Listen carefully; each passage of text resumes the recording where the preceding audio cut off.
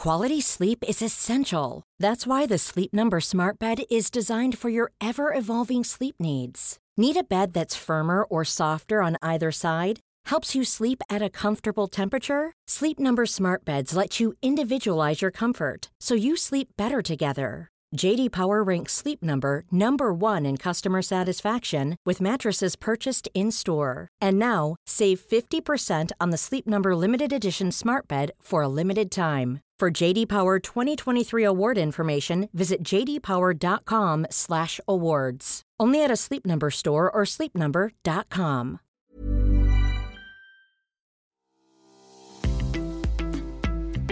This episode of Fat Mascara is sponsored by BetterHelp. Listen, we all carry around different stressors, big and small. Therapy is a safe space to get those things off your chest. Plus, it can help you develop coping skills that make your life easier. I will give you an example. If you've listened to this podcast for a while, you've probably heard me say it to Jess or to a guest.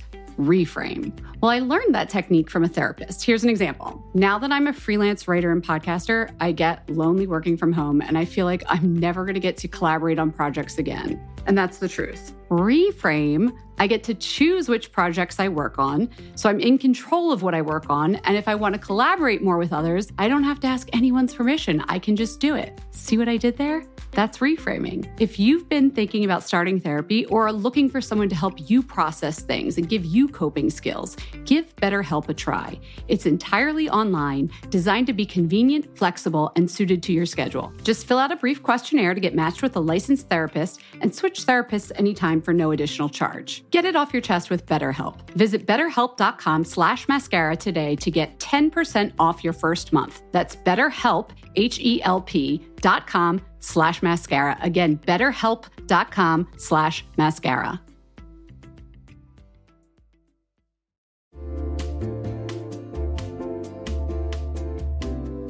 You'll know real when you get it. It'll say eBay Authenticity Guarantee, and you'll feel it. Maybe it's a head-turning handbag, a watch that says it all, jewelry that makes you look like the gem, sneakers and streetwear so fresh every step feels fly. When it comes to style and luxury, eBay gets it. They're making sure the things that you love are checked by experts. Not just any experts, specialized experts. Real people who love this stuff. With real hands-on authentication experience. So when you see that shiny blue checkmark that says Authenticity Guarantee, shop with confidence. Every inch, stitch, sole, and logo is verified authentic through a detailed inspection. That's how you know that eBay's got your back. Because when you finally step into those sneakers, put on that watch, get your real gold glow up, swing that handbag over your shoulder, or step out in that streetwear, you'll realize that feeling is unlike any other. With eBay Authenticity Guarantee, you can trust that feeling of real is always in reach. Ensure your next purchase is the real deal. Visit ebay.com for terms.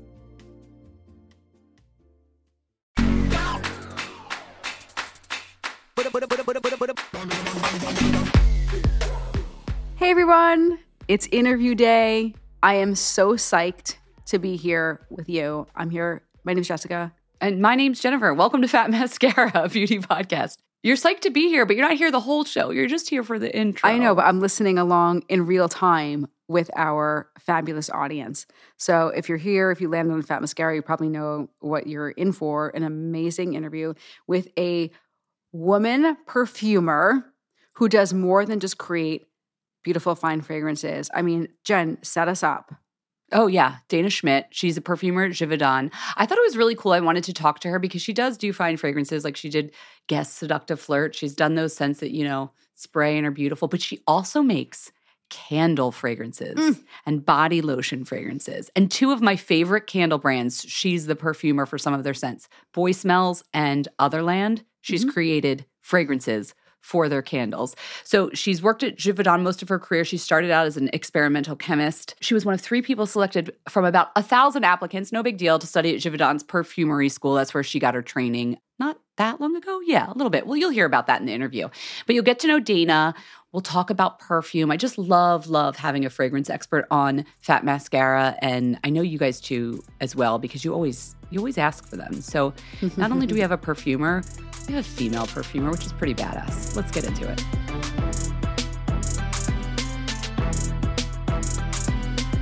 Dana Schimtt, welcome to Fat Mascara. How are you? I'm good. How are you? Good. So I want to talk about your job. And I know sometimes you just told me sometimes you don't like talking about your job. First of all, why? You have the coolest job. Okay, I love my job. I like talking about it in general, but sometimes I do find it can be awkward because, specifically, I remember I was at a very small event, either like a birthday party or like an elopement party, you know what I mean? Like where the focus should have been on someone else.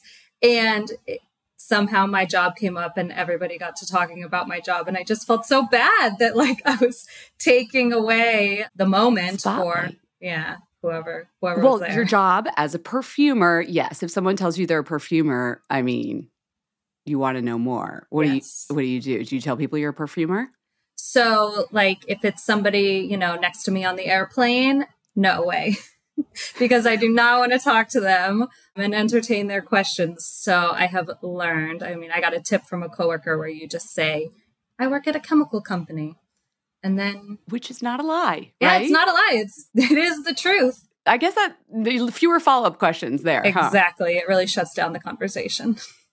But you are a chemist. It's not a lie. You're an artist and a chemist. It's like a very cool job. So how did you even get into this? Did you study chemistry first, art first? Where did you get your background knowledge? Yeah, so I did actually study chemistry. Those are the true traditional backgrounds, is either chemistry or art.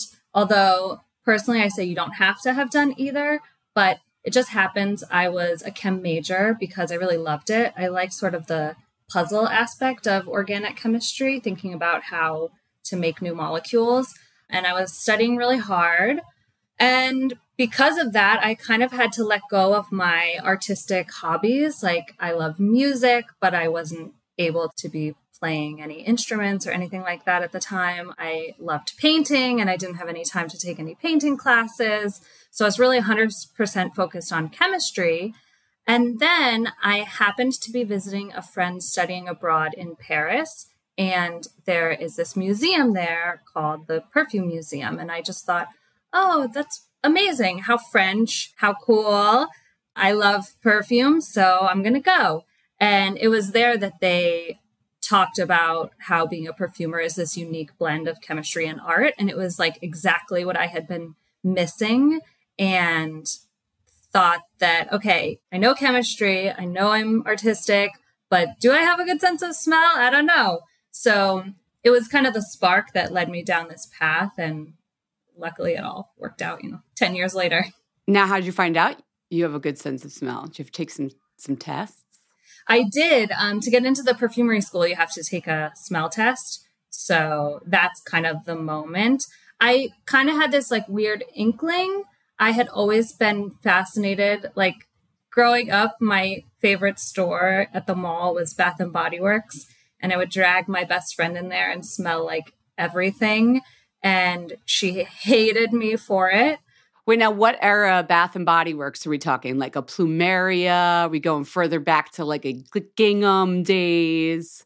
Cucumber melon and sweet pea. Cucumber melon. It's a classic. Yes, it is. So I had always been interested, like both in products, but even my dad is like a home chef. That's his big hobby, is cooking. And he even has a garden and everything. So I was always exposed to fresh herbs and amazing home cooked meals. And I helped him with all that too. So I was always like smelling things and thinking about smells that other people weren't necessarily.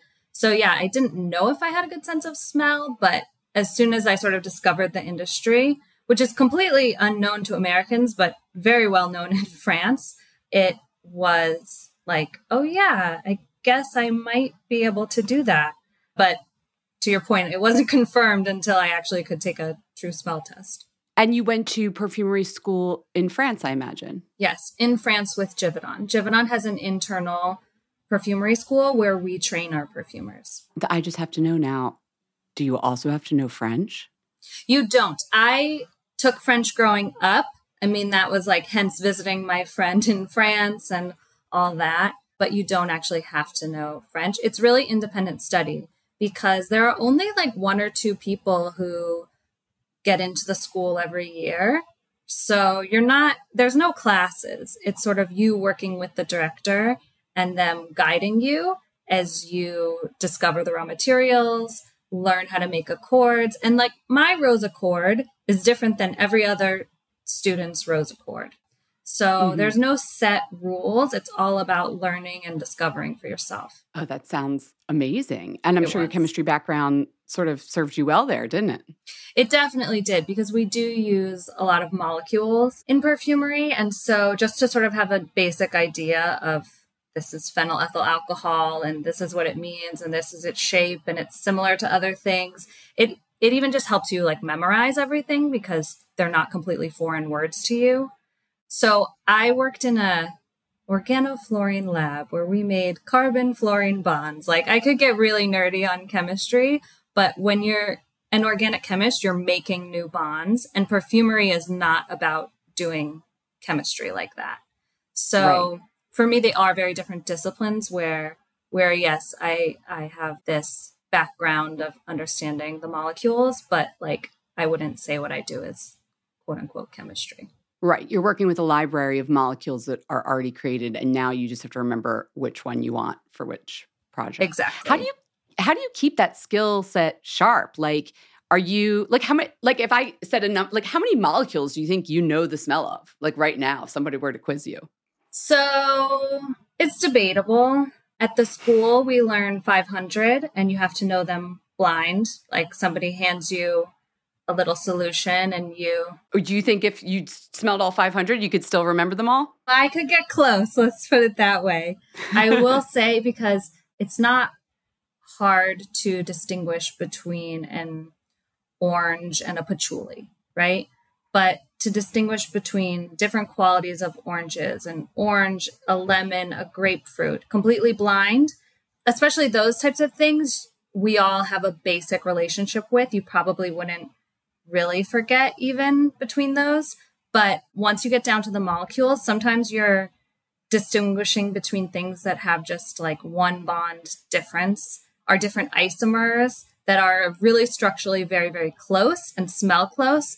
So that's why I say I could get close, because I'm sure like I would be able to say, okay, this is a pineapple note, so it's probably in this class of molecules. Do you have, this is so random, but I'm thinking about like the mnemonics I still use to this day as my job. For example, fuchsia, the color, impossible to spell. Like, I don't know why I could never spell it, so it's fuchsia in my head. Sorry, everyone. It just is. Fuchsia. Do you remember any of the like mnemonics you would use to be like, oh, that damn phenol that I can never remember? Or like just any molecule that you had to learn? I don't think I really had that issue, to be honest, just because, as you said, my chemistry background, those molecules already had meaning to me. I know there were people at the school who didn't come from a chemistry background, and they said that was one of the real like hard parts, was that the names were meaningless to them. So they were memorizing both the smell and the names at the same time. And are some of these, I'm getting so nerdy here, but whatever, are some of these like natural extracts and essences that are like many molecules in them, but that you had to know the smell of? Or is it just like straight up pure one molecule at a time? So the way that it works is you start smelling with the naturals. Typically, well, not all, but again, the naturals tend to be things that we have a relationship with already, like a lemon, a rose, a rosemary, basil, all these types of things. So sometimes they're foreign. Like I had never smelled Davana, I don't think, until I got to the school. What's Davana? It is technically a flower, but we put it in the fruity category, and it smells a lot like a cranberry to me. As you said, because they're more complex, you probably will be able to recognize them a little easier. There's more to like latch on to.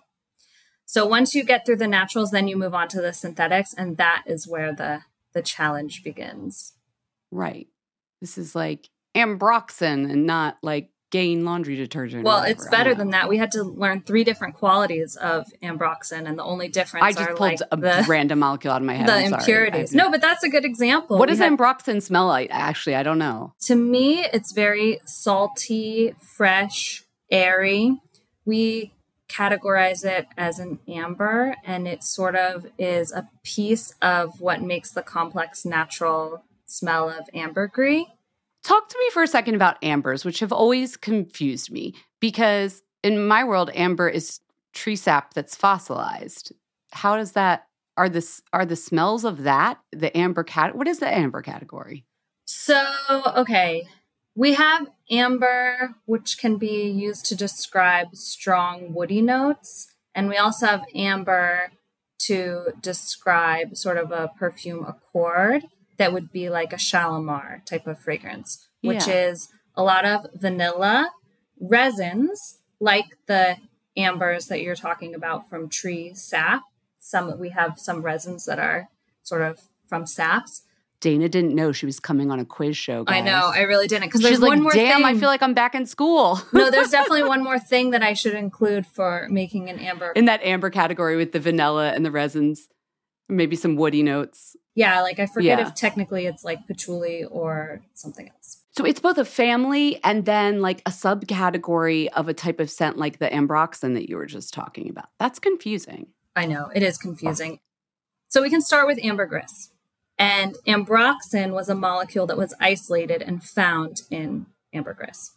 So that's sort of where that naming comes along. Mm-hmm. And then it was such an amazing molecule and trend that the big companies started pursuing more molecules that were similar, but always stronger, stronger, stronger. Because if people like something, they want more of it.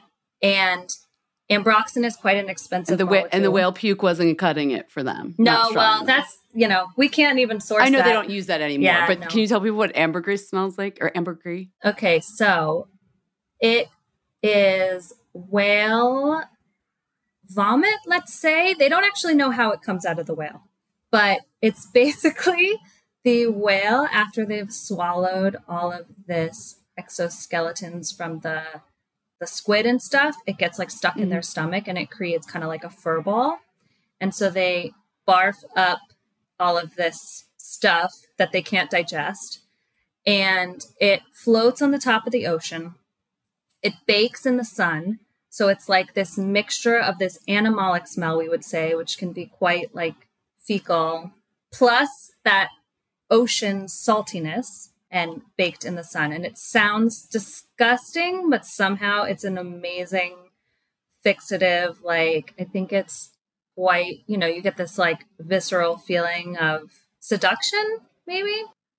Mm-hmm. And yeah, it used to be used widely in fragrances, but because there's no way to recreate that process, it is impossible to source. So like if I made the next J'adore and I wanted to use ambergris in it, there would not be enough in the world to guarantee that year after year we'd have a supply.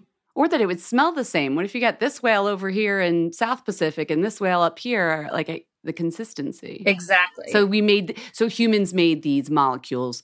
Ambroxan is one of them too. Yeah. Is that a smell that has that kind of vibe? So it has like that salty, watery freshness piece to it. Mm-hmm. It doesn't have the more animalic. Yeah, there's a lot of molecules in the ambergris, and so ambroxan is just one of them, and it's what they isolated and found to be one of the things that had the amazing fixative properties and gave it that like fresh saltwater feeling as well as complexity. And like an oomph and staying power. You mentioned for you, and maybe this was your mnemonic, I don't know, there's a seduction, visceral quality to it. So that makes me think about your personal preferences, like which is what smell is all about, right? Like how do you separate those from your work or don't you? So I think it's easy in a way because I'm actually such a people pleaser that if somebody is telling me they want something, whether or not it's something that I would buy for myself, doesn't really matter. I want to make them happy. So yeah, for me, it's easy to sort of set that aside, my personal preferences. At the same time, like I'm sure subliminally, I am human. My preferences have made up the perfumer that I am today. So I'm still going to turn to things that I like to use in order to give them something, whether or not it's something that I would want personally. Yeah. Well, if this person comes to you or this company and they're like, we want a seductive fragrance, and like perfumer A is going to reach for rose. I don't know, maybe some people that's seductive. And here you are reaching for whale vomit, salty, like animalic. That's also sort of a preference or a feeling or emotional history you have. Does that help you in your work, or is that sometimes like you go off track because you guys aren't speaking the same language when you're talking to someone who's like a client of Givaudan who wants to create a new fragrance? Yeah, I wouldn't call that off track. I would call that like mismatched, because the client is going to come and ask for, if they're very specific, like I want a rose and I consider a rose to be seductive, then I would give them a rose. But if they're going to leave it super open because either they don't know or they just want to see and they want to keep it open, one person's going to give them a jasmine, one person's going to give them a vanilla, and they're going to take it from there, right? I was just thinking about the people that we've had on this podcast that work in fragrance, and we've had more than a couple of people. We've had some perfumers, but more so we've also had fragrance creators, or they call themselves fragrance designers or creative directors that sometimes work at a brand and then hire people like you to create their perfumes. What's the difference between those two jobs? Because I feel like a lot of people call those people perfumers, but they're not actually perfumers. No, perfumers are the ones that write the recipes for the fragrance. So if you're not doing that, then you're not a perfumer. And that you mean down to like 8 of molecule A, 12 of molecule B. Exactly. Fix it with this thing. Yep. Fine tuning. Twice. Yeah. All of the ingredients. And yeah, you're working very closely hand in hand with a brand, and the creative director or whoever, whatever they want to call themselves, they're the ones coming with the idea of what they want. And their jobs are very different than ours, though, because they're setting the direction. They're giving us inspiration. They're working with us to get to the final product, which is pretty much their vision that we have to realize for them. But then after it's done, they have to do all of the marketing and actually sell it to the public as well. Once I give it to the person, of course, I love all of my creations, so I will tell people and sell it in that way. But, my job is done once I've handed it off to the brands. Is that a symbiotic relation, or is there tension there? Like, these are two people who probably have strong feelings about scents. I find it to be very symbiotic because, as I said, I'm a people pleaser. So if somebody comes to me with an idea, I just find it very stimulating to work with them to hopefully get where they want to go. If I'm left to my own devices, I think I would be going a little crazy with all of the possibilities that I could be creating, So to have somebody come and focus me, I really like it.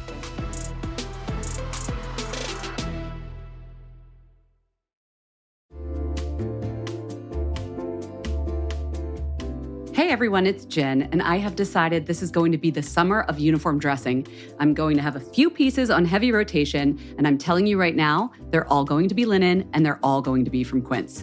I don't know why I'm going so hard on linen right now, but it just feels right. And Quince specializes in timeless pieces made of premium fabric, and the best part is that all the Quince items are priced 50 to 80% less than similar brands. They have premium European linen dresses, blouses, and shorts from $30. I am personally very into the 100% European linen pants. They're cropped and easy. There's even a cute pinstriped version. And when I wear them, I look like I just stepped off a yacht. Do I have a yacht? No. Do I know what yachters wear? No, but that's the vibe. The linen pants come in sizes extra small to 3X, and they're less than $40. Okay, like 10 cents less. They're $39.90. But the quality is excellent, and they wash really well.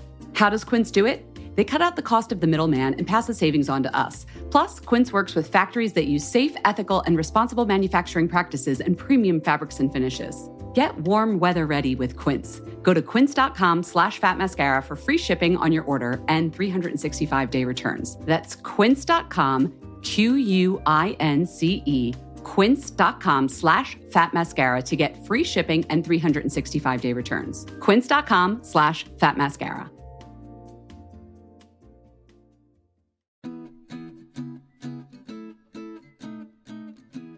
Summer is fast approaching, which means it's shapewear season. Just kidding. It's really wedding season. But I just got an invitation to a wedding in Philadelphia, and guess what I'll be wearing? Honey Love. I'm not sure about the rest of the outfit or the dress, but the shapewear is going to be Honey Love. Here's why. Honey Love has revolutionized compression technology so you no longer have to feel like you're suffocating when you're wearing shapewear. Plus, They have lingerie-inspired design details that you'll want to show off, and all their fabrics are breathable to keep you nice and cool, which is perfect for hot days. Let me tell you a story. I remember being at a wedding, this was a few years ago, pre-Honeylove, and I wore a jumpsuit, and I wasn't sure if the bathroom door locked well, but I had to take off the entire jumpsuit and then roll down the shapewear to pee, and I was like holding onto the back of the door at the same time, completely naked in the bathroom, and it took so long, and I caused this whole backup of the bathroom line, and after that, I was like, never again. Until Honeylove came along. Honeylove's Superpower shorts have a 100% cotton gusset, so you don't have to wear underwear underneath. And there's a convenient opening in the underwear area, so you don't have to take off the whole thing to go to the bathroom. It's so easy. Honeylove products make you look good and feel good, whether it's for a wedding, event,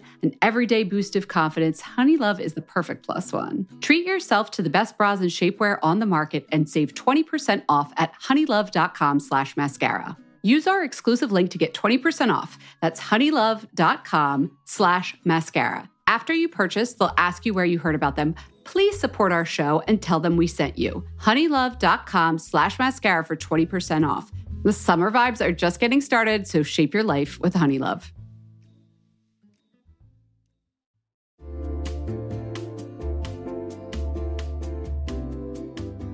Okay, everyone, I am one of those people who, when it comes to wellness, sorry, but it's got to fit into the pockets of my day. 5 minutes here, 7 minutes there.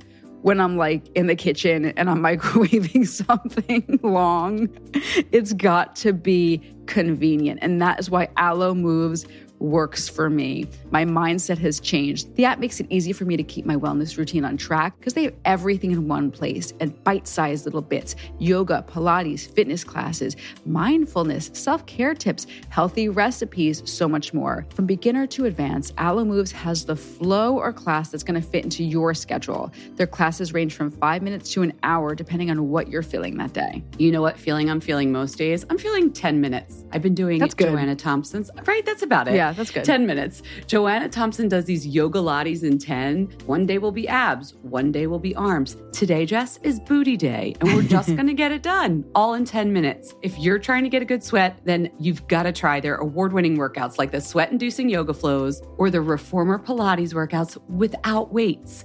You can also find stress relief with meditations, affirmations, face yoga, gua sha, learn to do dry brushing. How many times have we talked about dry brushing on this podcast? Alo Moves will teach you how to do it. Unlock your personal wellness routine with Alo Moves. Go to alomoves.com now and use the code MASCARA20 for an exclusive 30-day free trial and enjoy 20% off an annual membership. That's alomoves.com, code MASCARA20. alomoves.com, code MASCARA20.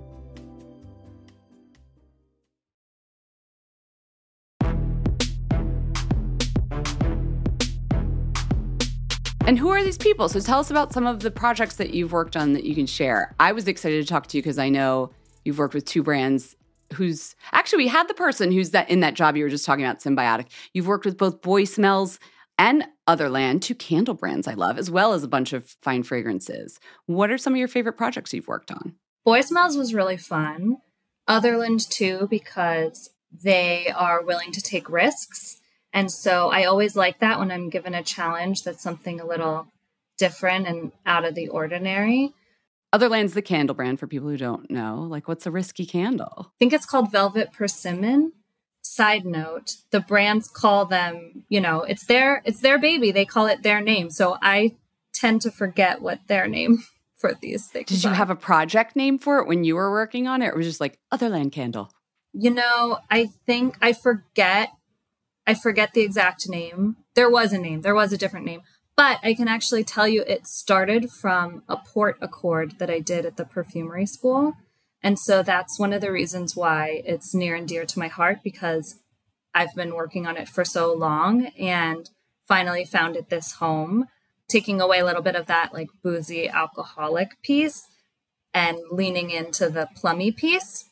So as I said, it's an accord that I loved, but nobody really understood it or thought there was a place in the market for it because it's different, but it's strong and lush and yummy. And so it just makes me so happy that, Otherland took a risk to go with it because it's one of my favorites. So it's funny, I mentioned them, but the project you're talking about is, of course, a candle. And so I'm curious, Do you approach making a fine fragrance or perfume differently than you would making a home fragrance? In some ways, yes. In some ways, no. The process of development tends to be the same for any project because the client is going to come to you with an idea that they're looking for, and you're going to give them something that you think answers their ask. And then they're going to give you a comment on it. Like, oh, we love it, but we just want it to be stronger. Okay. Oh, it's a nice juicy fruit, but we're actually more interested now in something vanilla or whatever it is. Like, and so they'll direct you and guide you and move the fragrance until either the timeline runs out or they are just in love with where you guys are. And then they finish the project. So that is absolutely the same, no matter what format you're in. The difference for me, between fine fragrance and candles is both like how you develop and how you evaluate, because a candle, you have to burn it and smell it in the burn as well. And fine fragrance, you put on the skin and you want to smell it on skin. So it's just sort of like that evaluation stage is different. So you don't even until that late in the project, like put it into the two formats and keep testing? Like at a certain point, it could turn into a spray or a candle. No, they tell you upfront what they need. So are you constantly, as you're creating, testing? Like if you know this is a candle, like are you putting it in a wax base and lighting it on fire to make sure like the wax and the fire and all those other elements don't turn your lovely boozy accord into like sour grapes? Absolutely. That is exactly what we do. And so we end up too with Is there like a candle room? Like where do you do this? Oh, it's not just rooms. We have all these candle booths, they're called. I think we have like 20 or something. Tell me about a candle booth. So what's a candle booth? Booths. Okay, so I'll start with, for the fine fragrance, it's the easier one. When we evaluate, you have to smell on skin. And so we tell everybody you have to have clean skin to come to work. And then people will ask around for clean skin, and that's what you would do because you need like a neutral environment to test on. Skin, it's one and done. Once you put it on, then you're done for the day. Candles, we also have to evaluate, but we have to make sure we have the appropriate environment to evaluate them in, which are these candle booths, which are these like extremely vented, small, like they're the size of, I would say, my New York City bathroom or like somebody's walk-in closet in the suburbs, like around that size, I would say, big enough to get an idea of what the candle is going to smell like in burn. And then once we're done, we close them up and you have to, I forget what they're called, but you have to exhaust them and they get vented and refreshed with air so that we can use them throughout the day. So you could be like, oh, Bob over on the East Wing was doing his candle in this booth and he forgot to vent. Like you walk in there and it still smells. Yes, if somebody didn't vent it. But I think that that's very rare. But you know what does happen is I have this one candle that I've been working on that is like insane. And so they always say I'm not allowed to burn it until the end of the day because they're worried that there's not enough venting time. Now, does insane mean it has a big throw? Like, yes, and it's a big smell. What is a big smell to you? Like, are they the same for other people, or is that a very personal thing? What people will think is a big? Because to me, like big is like fracas. I don't know, like big white florals. But what do you think of as big? You know, I don't think it's like any one thing because I think it just has to do with the types of molecules you're using and then how much you're using them. So there are a lot of things that can be big. And then there are some things that you can add as much as you want and it's never going to be that strong.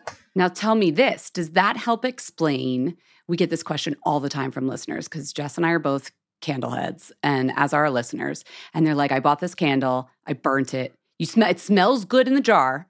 They light it up. And it's like, what happened? You can't smell anything. It has no throw. You feel like you wasted your money. Is that your fault, Dana? Who do we blame? It's not my fault. We try our best. So I think one thing I should say is, as I said, we evaluate in these booths that are not the size of a 3-story suburban house. So sometimes I think it comes down to the expectations of how big people want these. Yeah, exactly. Yeah. How big the room is and what people expect when they burn a candle. Does other times it come down to like they didn't put enough of your fragrance into their base? Like, yeah, it could be that. They were scrimping on the oil and they put in 10% and it's supposed to be at 40% to smell good. I don't know. I'm making this up. No. I mean, like a candle can be anywhere from like 5 to 12%, I would say. So yeah, in a way it's up to the brand. But yeah, if you have a small candle and you expect it to fill up your whole first floor, I would say I think that it's a little unrealistic. Now, if you're buying one of those like giant... Three wickers. Yeah. Oh, but not I know even a it. 3-wick. There are ones that are even bigger than that. Then I think, okay, you can have different expectations. How many more wicks than 3 can you get? I don't know. I mean, maybe it's not about the number of wicks, but you haven't seen those like giant candles that cost like $500 or whatever? Yes, I had one once as a gift. I got a diptyque one, and we now use it. It's like a bucket. It's the size of a bucket. Yes, it's a bucket. Yeah, exactly. Yeah, I don't remember how many wicks it had, but yes, okay. That's my point. Like, I think that like you have to just have an understanding of like the size versus the space that you're burning in. But then again, we didn't talk about this, but candles have different constraints than fine fragrances. And there are certain notes that are just not going to burn very well. So like if you have a Glossier U style musky fragrance that you put it on skin and you're getting this beautiful trail and people can smell it everywhere you go, it's not going to be the same in candle. You can get like that iris piece to come out of the candle, but the musky notes are never going to burn and fill your space like you would expect a fruit or a floral type of fragrance to. Are there other besides skin musky kind of notes that just don't cut it as candles, in your opinion? Like some of the woody notes as well. Basically, these heavy molecules are not going to lift up into the air. Wait, literally, that's how it works? Like if you've got a big old molecular weight, it's just sitting down at the bottom of the floor? I mean, that's a piece of it. Yeah, they're heavier. Do not tell me that's how science works. Are you serious? I mean, it's not everything. It's a little more complicated than that, but it definitely makes a difference. Yeah. Really? I don't know. In my head, molecules, like even if it's like large molecular weight, it's still like so teeny tiny, floats around. But then obviously air has its own molecular weight. Yeah, but in comparison too. Like we're comparing these stronger fruity and floral notes that you do have this expectation for strength versus these heavier, like they're both molecules. You can't see them, but they're still in comparison. One's heavier than another. Now, does this play into when someone says, oh, on the nose, like a fine fragrance, like, you know, the citrus is on the nose and then there's the heart and the base. Do they sort of line up with those molecular weights you were just talking about, or is that completely different? No, that's exactly it. That's how it works as well. Okay. So the ones that stick around that you were just saying, like the skin muskies, the deep woodsies, that would be the base notes of a fine fragrance. Yep. Don't lift up and light up a room. That's exactly it. It's a little more complicated because we also would have to talk about sort of how easy or difficult it is for you to perceive them in the first place. Musks, you just need more to smell it. So they're not lifting very well and you don't smell them very well. Like that combination. Is this a perfumer puzzle that it's always like, how can I get the... That's exactly musks are hot right now, right? Those skin musky smells. I know.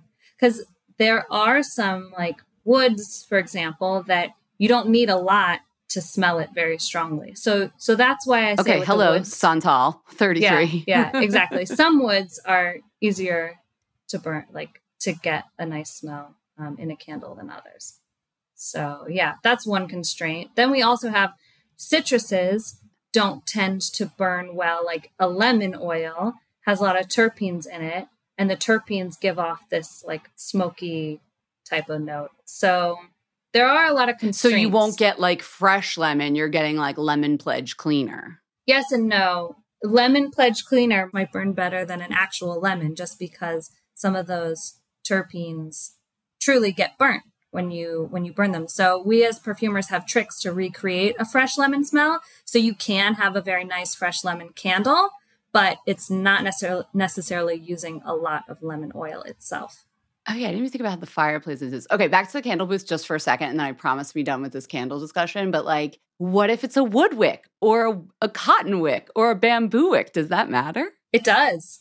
If the client is going to be using a special wick, then they would have to send it to us.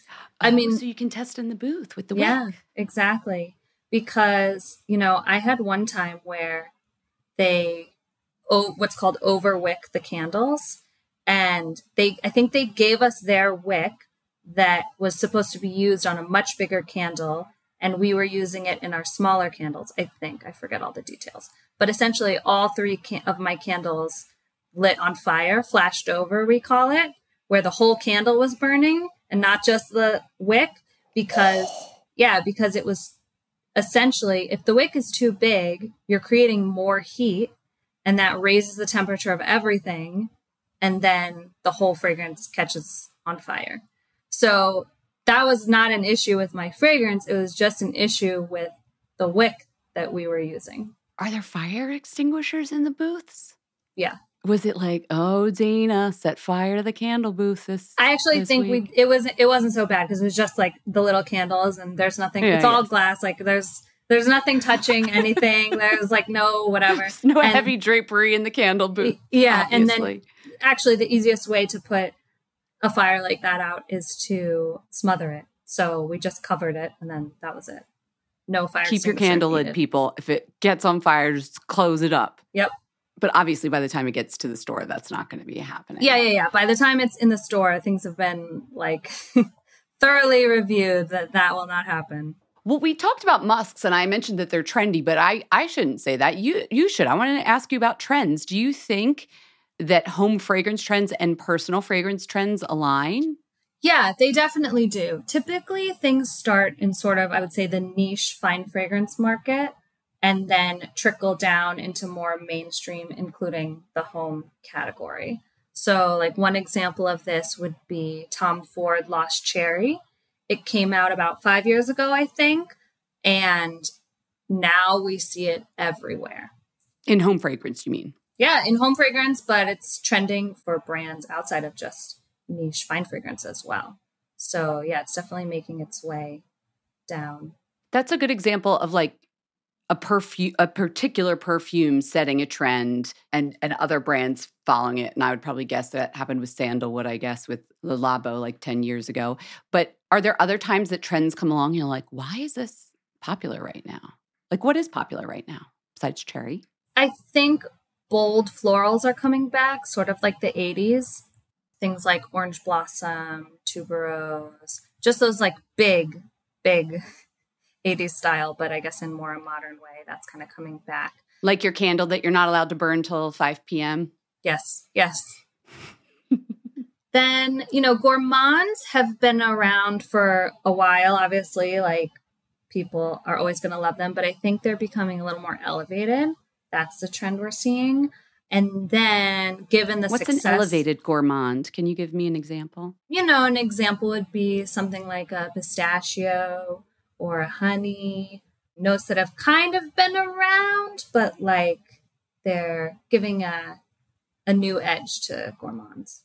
Oh, I just saw Kayali, Mona Katan's fragrance. She just did a pistachio. Yeah, I have seen a couple pistachios. Yeah. What does pistachio smell like to you? How would you even describe that note? I would say yummy, creamy. You can do it in kind of a few ways. You can do like a sweet pistachio. You can do kind of a more nutty pistachio. You can lean into like the woods to give it that like texture. So yeah, it's a little bit open to interpretation, which kind of helps make it like fun and cool.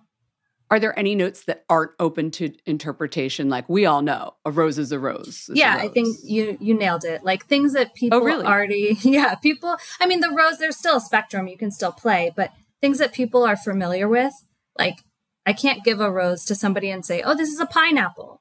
They're going to know the difference between those two things. But if I give a rose to somebody and say it's a Davana, then maybe they'll be like, oh, okay. Like they notice that it's a floral and maybe I can put some of those like fruity notes in and then you can kind of trick them. Right. But an amber obviously would be open to interpretation since there's so many facets and ways to like do that vibe, right? Yeah. The amber, I would say the amber family is like one of my favorite fragrance categories. And even being a perfumer, like you would think I wouldn't need that many fragrances, but I have, I'm looking at my little collection here. I have Coromandel by Chanel. I have Shalimar. I have Back to Black. I have this Amber 114 by Histoire de Parfum. Like, there are so many on the market, and people like me still buy all of them because they're just so good. Is that your favorite, your personal favorite fragrance family? Like what you would wear when you're not at work? I think it is. One of my favorite fragrances is Back to Black Kilian fragrance. I tend to wear that. Do you know the perfumer who made it? Yes, I do. Khalees Becker. Do you know her? Not personally, but I just met I don't know, there's not a lot of perfumers in this world. I feel like there's got to be some party where you all go to and it's like, oh, you're wearing what Joan made and you're wearing what Khalees made and Jeeve and, Sometimes. I mean, in this case in particular. So I loved Kilian before I even got into the industry. And it was actually a brand that I smelled and just had this personal connection of feeling so, I don't want to say happy, that's too simple, but moved, I could say. When I smelled Love, that's another one that I wear. Mm-hmm. And it was kind of at this moment when I was thinking about what I was going to do. I was still a chem major. Was I going to go into the perfume industry? All of my friends were going to become doctors and go into banking and other things. And then I was at the perfume counter in Saks and I smelled Love by Kilian. And I was like, okay, this is what I have to do, because to be able to have this type of reaction just from smelling and to give that to people, I want to pursue this. Did Khalees create that scent as well? She did. And so I decided I was going to do it. And from that moment, I went to try to get a job in the industry, wherever. I happened to land at Givaudan, New York, where Khalees Becker was working. And when I saw her on my first day or whatever, just she's going to the bathroom, her day to day. And I was so starstruck and I couldn't believe it. And then fast forward 3 years, I was at the perfumery school and she became the director of the school. So she was actually my boss and I got to work directly with her and learn from her. And I consider her a mentor to this day. So it's crazy to me to think back to 10 plus years ago where I was to where I am now. It's kismet. Look at you. Yeah. You mentioned a couple of the amber fragrances you liked. What are some of your other favorite perfumes? I literally brought out my collection here so I would remember what to tell you. I love so many. As I said, I like ambers, but my husband hates them. So I tend not to wear them around him. And in a way, thanks to him, it makes me explore other things that I really like. I do like a lot of florals and watery fragrances. So here's a little sampling. Un Jardin en Méditerranée, the Hermès fragrance. That's a favorite of mine. What does that smell like to you? You can't just say it and not tell us. Okay, sorry. It's got this fresh bergamot top with a fig and a sandalwood, a nice musky sandalwood in the background. And it's this, I forget, with this watery ozonic piece threading through it. So lovely. It's one of my favorites. I love Trésor, oldie but a goodie. So I wear that sometimes from Lynn. What kind of scent is Trésor? I can smell it in my head, but I could never describe it. So I wonder how everybody classifies it. It's funny because I read that the perfumer, who I do not know this perfumer, but I used to live nearby her and I knew which Duane Reade she would go into and I would always try to see if I could see her in the Duane Reade. But that's another story. So I read that she was working on a rose fragrance and they kind of took it and turned it into this Trésor. So I think everybody classifies it as a floral, but it's very violet, it's very musky, and to me it has a peachy note. So that's the blend. I love Flower by Kenzo, Alberto Morillas. Oh, I haven't smelled that in a while. I know. I used to wear that. I love it. Great bottle, too. Yeah. So, and then I already said Back to Black. I love Angel, but don't really wear that so much. Why not?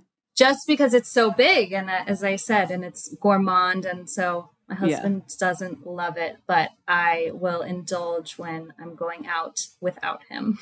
What about candles? So do you use home fragrance Or is it like, don't bring your work home with you? I do use home fragrance, but they do tend to be, it does exactly tend to be my work.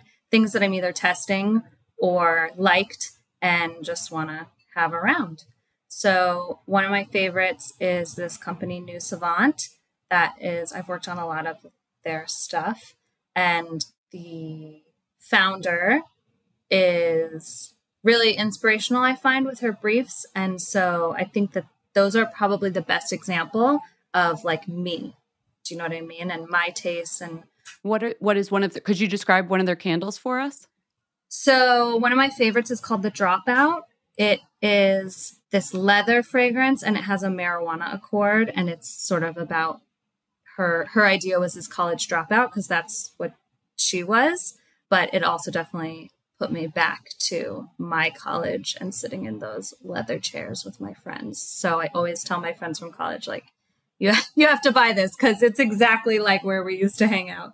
Oh my God, the smell of weed and that black couch, you know it. It had the cushions that like flopped over. They were like fake. They might have been real leather.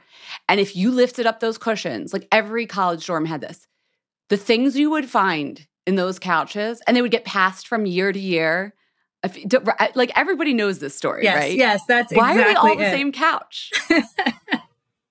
I don't know. Maybe it's They're very comfortable, but like I don't want to think about what happens on that couch or what is like how unfrequently it gets cleaned. Yeah, I had not thought about that. I cannot wait to buy this Dropout candle and like have that moment because like it's a. Yeah, that is like a piece of my life. Exactly. That is a scent memory. I do have a little bit of a quiz for you, much easier than the first quiz I put you through when I was like making you name molecules and you're like, oh God. This is just our Fat Mascara 5 speed round. Some quickie questions, don't overthink it. But what's a current perfume that another perfumer worked on that really impressed you? It's tough. I hate to like have a cop out here, but I really admire everyone's work. So when I do tend to smell new things, it's like I know what goes into it and I'm always impressed. Truly, one way or another. I'm going to try to think of a good example though. Fucking Fabulous by Tom Ford. That is a fragrance I really admire, and not just because of the name. What's the best smelling food to you? Ooh, probably any dessert. We'll say like a cake. Or anything baked where, you know, you come in the door and you get that like fresh baked cookies or something in the air. Tell me, what celebrity would you like to create a perfume for? Ooh, this is tough. I will say Billie Eilish. Ooh, fun. All right. I hear she has one or two already, but let's just put it out there in the universe. She has two. Yes, exactly. That's what it is. I'm putting it out there. Billie, if you're listening, I'm your girl. Billie, I know you're a big Fat Mascara fan, so hire Dana. Okay. What smell relaxes you? Probably eucalyptus. I love the smell of eucalyptus. It's like spa. Yes, exactly. Very relaxing. How do you describe eucalyptus? Because in my head, it's just blue-green, which is not a description. It's like the color of the leaves. So, yeah, it's very Stringent? fresh. I don't know. Fresh. Okay. It's not minty, but I feel like if I had to describe it to an alien, you know what I mean? I would put it in that like minty category. Okay. But fresh is the best. Cooling, you know? Oh, yeah. That's good. That is relaxing. Okay, last question. How do you wind down at the end of the day? Truthfully, I read a lot or like Netflix. Aspirationally, yoga and meditation. I like the two-part answer. Very good. You are a people pleaser, Dana. I love it. It was so nice to get into your world and hear more about what you do. Thanks so much for coming on Fat Mascara. Thanks for having me. We hope you enjoyed the show. It's your reviews and feedback that help us make the podcast even better. Head over to iTunes to rate and review us or email your thoughts to info@fatmascara.com. We also want to answer your beauty questions and hear what products you love. To share a Razor One product review or to ask a beauty question, email us at info@fatmascara. If you send it as a voice memo file, we can even share your voice on the podcast. You can also do that by leaving us a voice message. Our phone number in the United States is 646-481-8182. Thanks so much for listening.